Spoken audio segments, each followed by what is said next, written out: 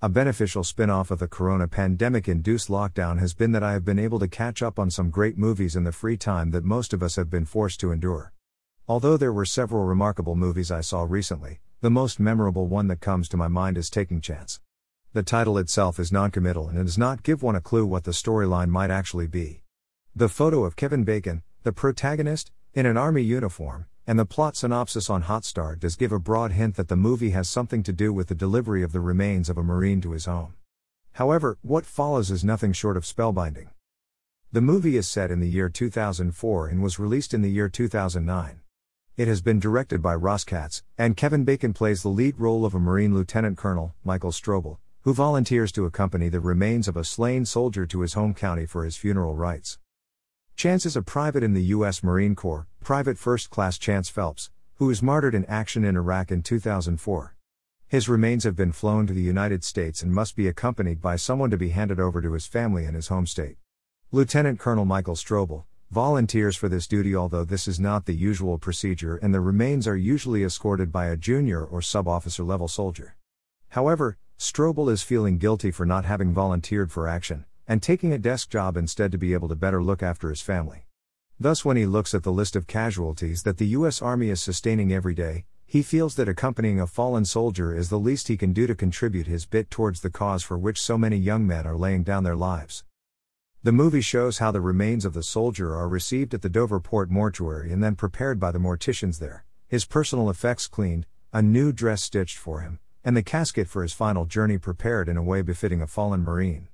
The movie is strongest in the small conversations that Carl Strobel has with a variety of characters he meets along the way, from the driver of the vehicle which delivers the casket to the airport terminal, to the mortician, to the woman at the airport check-in counter who upgrades the colonel to first class, realizing what a great burden this soldier is carrying. The movie brings out the inherent goodness of the people, and the little gestures they do touch the heart of the person watching the movie. All along the movie there are several incidences which will leave the audience with tears in their eyes. A good example is when the stewardess of the flight, knowing who the colonel is accompanying, ushers the colonel to his seat and takes care that he is comfortable. The expression on her face gives away what is going on in her mind when she comes to him later, with tears in her eyes, and hands him a small metallic crucifix saying, "I want you to have it." The crucifix is obviously meant for the fallen soldier and not for the colonel who is merely accompanying the remains. The poignancy of the moment, however, is beyond words.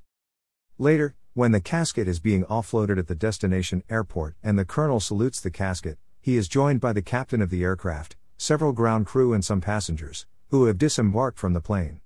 Everyone is standing around the unloading casket, hats in hand and tears in their eyes.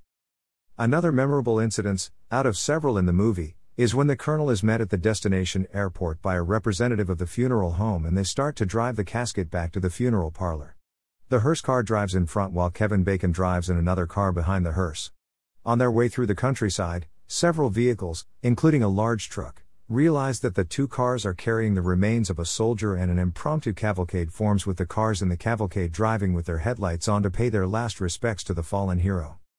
The remains finally reach the soldier's hometown where Kevin Bacon meets with his parents and other family members and personally hands over to them the personal effects of the soldier which he has kept with himself throughout the journey, even annoying a TSA officer on the way for refusing to part with the belongings of the soldier.